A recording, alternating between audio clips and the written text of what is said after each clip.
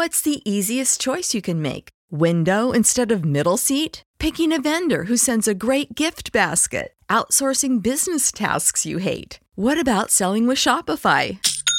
Whether you're selling a little or a lot, Shopify helps you do your thing, however you cha-ching. Shopify is the global commerce platform that helps you sell at every stage of your business. From the launch your online shop stage to the first real-life store stage, all the way to the did we just hit a million orders stage. Shopify's there to help you grow. Whether you're selling scented soap or offering outdoor outfits, Shopify helps you sell. Wherever and whatever you're selling, Shopify's got you covered. Sign up for a $1 per month trial period at shopify.com/try. Go to shopify.com/try now to grow your business, no matter what stage you're in. Shopify.com/try.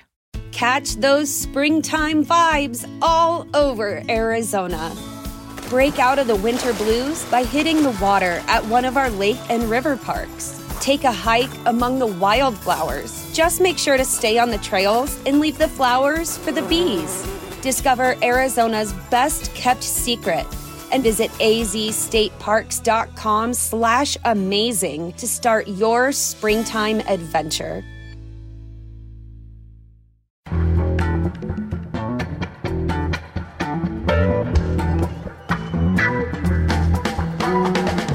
This is Start Making Sense, the weekly podcast of The Nation magazine, and I'm John Wiener. Now it's time to talk about Bernie and socialism. Bernie gave an important speech on the topic last week, and our John Nichols spoke with him about it before that speech.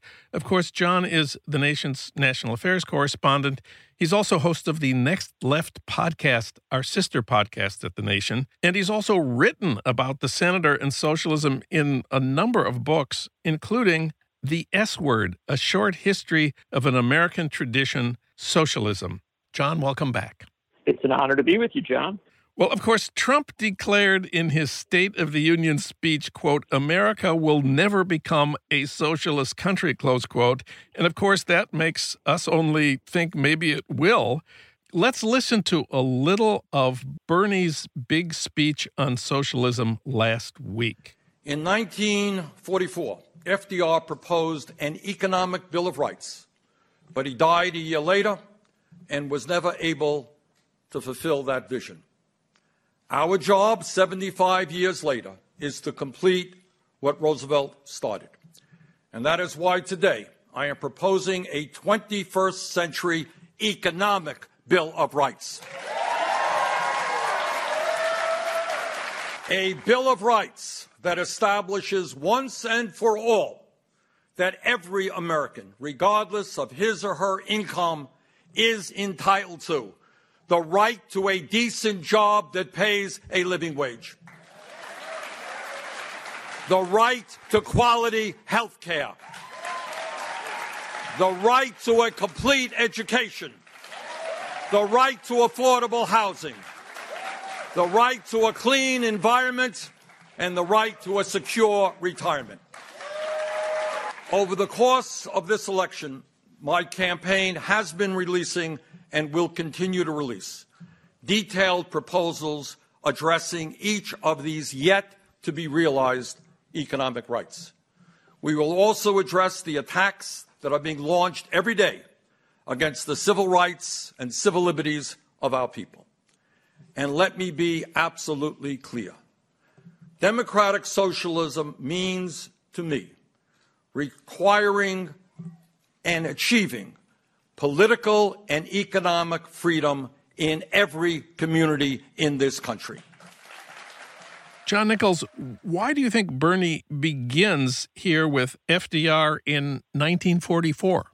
Well, it's a proper place of beginning because 1944 was the year in which the Democratic Party began to wrestle with the future.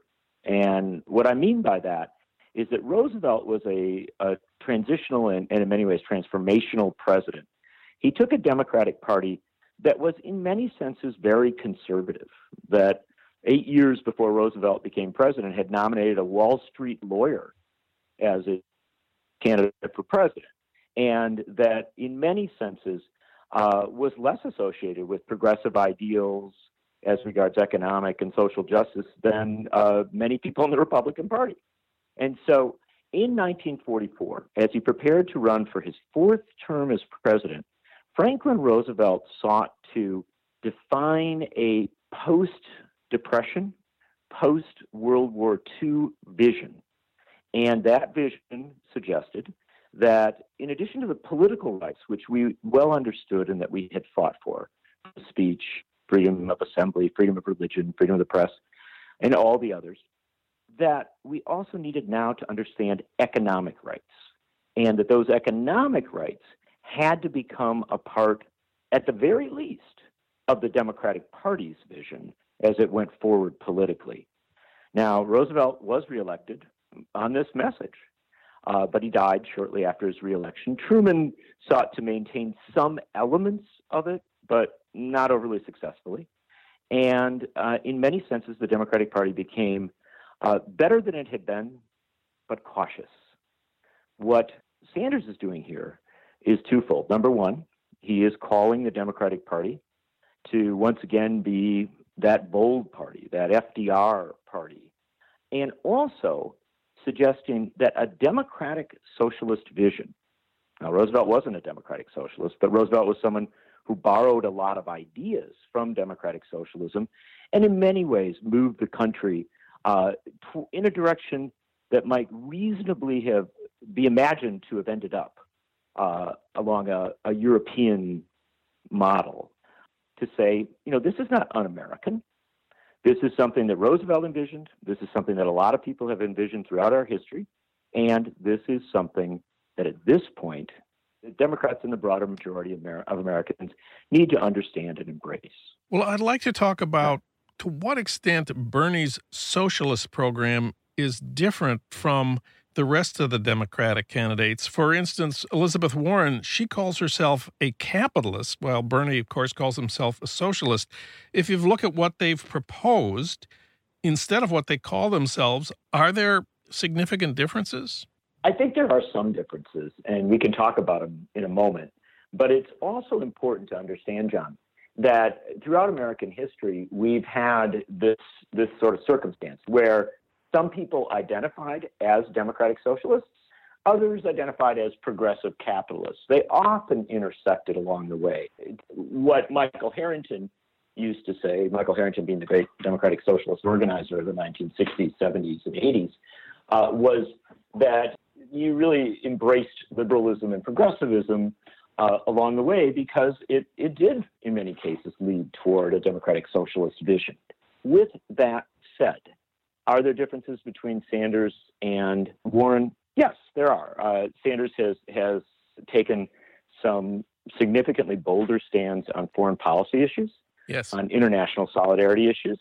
And it might also be argued that Sanders has a kind of a whole vision, if you will, that he does put under this term democratic socialism, and that goes a bit more aggressively into concepts of universal delivery of services and universal delivery or meeting of needs. It's not to diminish Warren's approach, but simply to suggest that for a very long time, for decades, Bernie Sanders has argued for this kind of whole vision that does use the word socialism. And that's the final thing I would suggest that distinguishes them is this, and it's a sense of how you run against Donald Trump if you are the nominee. And let's assert up front that both Bernie Sanders and Elizabeth Warren would be outstanding nominees against Donald Trump. What Bernie Sanders says is that if you lean into the term democratic socialism, then when Trump calls you a socialist, you say, yeah, and here's what it means. Whereas if you reject the term and if you don't want to use it, then when Trump calls you it, you're sort of put in a more difficult position of debating him. We also need to talk about Joe Biden in this context. If we look at how Bernie defined democratic socialism in his speech last week, there are a couple of things here that I think Biden probably supports. The right to quality health care. He did not say Medicare for all. He said quality health care. I'm sure Joe Biden is for quality health care. The right, he said, to a secure retirement. That means the Social Security program. All the Democrats and a lot of Republicans support the Social Security program. I think the radical one in Bernie's definition of socialism last week was the right to a decent job that pays a living wage. I'm sure Joe Biden is for a living wage. All Democrats are for a living wage. But the idea that there is a right to a decent job and that the government has a responsibility to guarantee jobs, that is a very left-wing idea. Well, it's as left-wing as Roosevelt, right, in the 1930s. It's a idea that a number of the Democratic candidates have embraced. It's not just Bernie Sanders. A number of them have talked about filling this void in America, this gap where we have a lot of jobs, but we don't necessarily have a lot of good jobs and a lot of jobs that really provide both a living wage and some sort of broader set of benefits and support. And so this is an open discussion in our times. One of the mistakes that we always make when we have debates about nomination, when we're looking at a particular year, is that we live in that year, right? And we say, oh, the economy is pretty good right now. There's a lot of jobs. What you have to understand is that the history of the United States is one in which we've had periods where there were a lot of jobs and where wages were rising. We've also had periods where there weren't a lot of jobs and periods where wages were really depressed. And again, this is more of a democratic socialist model, because if you look at the Scandinavian states, if you look at Germany, other countries that have been influenced in their economic policy making by democratic socialist visions, they put a lot of planning in. And so they prepare for the moment when you don't have enough jobs, when people aren't making a sustainable living. And I think that in this period, as we look toward the many challenges of automation, as well as changing the economy to address climate change via a Green New Deal, this is something all the candidates should be talking about. They can talk in different ways. I'll accept that. But at the end of the day, I think the 21st century is going to come to a place where the government is going to have a significant role in at least talking about how we make sure that everybody's got a job. Or if not a job, at least an ability to support themselves and sustain themselves in a period of radical economic and social transformation. Let me just add, if our listeners want to read a terrific book about the automation and its implications for our future, I recommend the book People Get Ready by John Nichols. I also recommend that, John. And finally, I want to ask about the Next Left podcast, our sister podcast of the nation. You interviewed Bernie, but although that interview has its transcript posted at thenation.com, the interview itself is not on the Next Left podcast this week. Why not? Next Left has very strict rules, John. We do not interview candidates for president because we're talking about the Next Left. We're talking about, rising new political figures at the national, state, local levels. In fact, just the other day, I interviewed a judge in Houston, Texas. And so we want to introduce people to folks they may not have always heard about, rather than, looking at horse race, so to speak. And so that's it. We got a no presidential candidates rule. And who then is on the Next Left podcast this week? It's Sarah Innamorato. She is a state representative in Pennsylvania. And I really recommend people check it out because she's a remarkable figure. She's somebody, a young woman in her area where she grew up around Pittsburgh, had never voted in an election where this one guy hadn't been on the ballot as the candidate for state representative. And he rarely had opponents. She decided to challenge him in the Democratic primary. It seemed like an incredibly insurmountable race. What she did was quite remarkable. She went to the doors. She and her supporters did thousands of doors. And personally, she really opened up about herself. She told her own story, her family struggles economically and her dad struggling with addictions, and shared a lot of herself in order to get people talking about their own experience. Remarkably, she came away from those doors with an understanding of the issues that really were scaring people, that really were concerning people. Things like asthma and, in an area with a lot of pollution, the rise in the amount of asthma. And so imagine this. She challenged an entrenched incumbent. Instead of using the usual consultant talking points with ads and literature in that talked about the rise in asthma, that talked about the opioid crisis, that talked about all sorts of other issues, and put responses to them in the context of a democratic socialist vision. And she won. She's now serving in the legislature. So she's got quite a tale to tell. You can listen to John Nichols' interview with Sarah Innamorato on the Next Left podcast, and you can read John Nichols' interview with Bernie Sanders at thenation.com. John, thanks for talking with us. Always great to have you on the show. Total pleasure to be with you, my friend.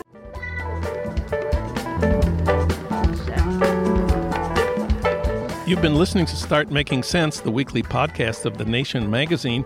You can hear more interviews like this one at thenation.com, and you can subscribe to Start Making Sense at iTunes Podcasts, Pocket Casts, Stitcher, or wherever you get your podcasts. I'm John Wiener.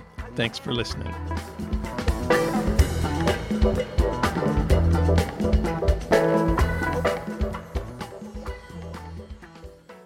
This year, build your credit history with the Chime-secured Credit Builder Visa Credit Card. No credit checks to apply. Get started at chime.com/build. The Chime Credit Builder Visa Credit Card is issued by the Bancorp Bank N.A. or Stride Bank N.A., members FDIC. Chime checking account and $200 qualifying direct deposit required to apply.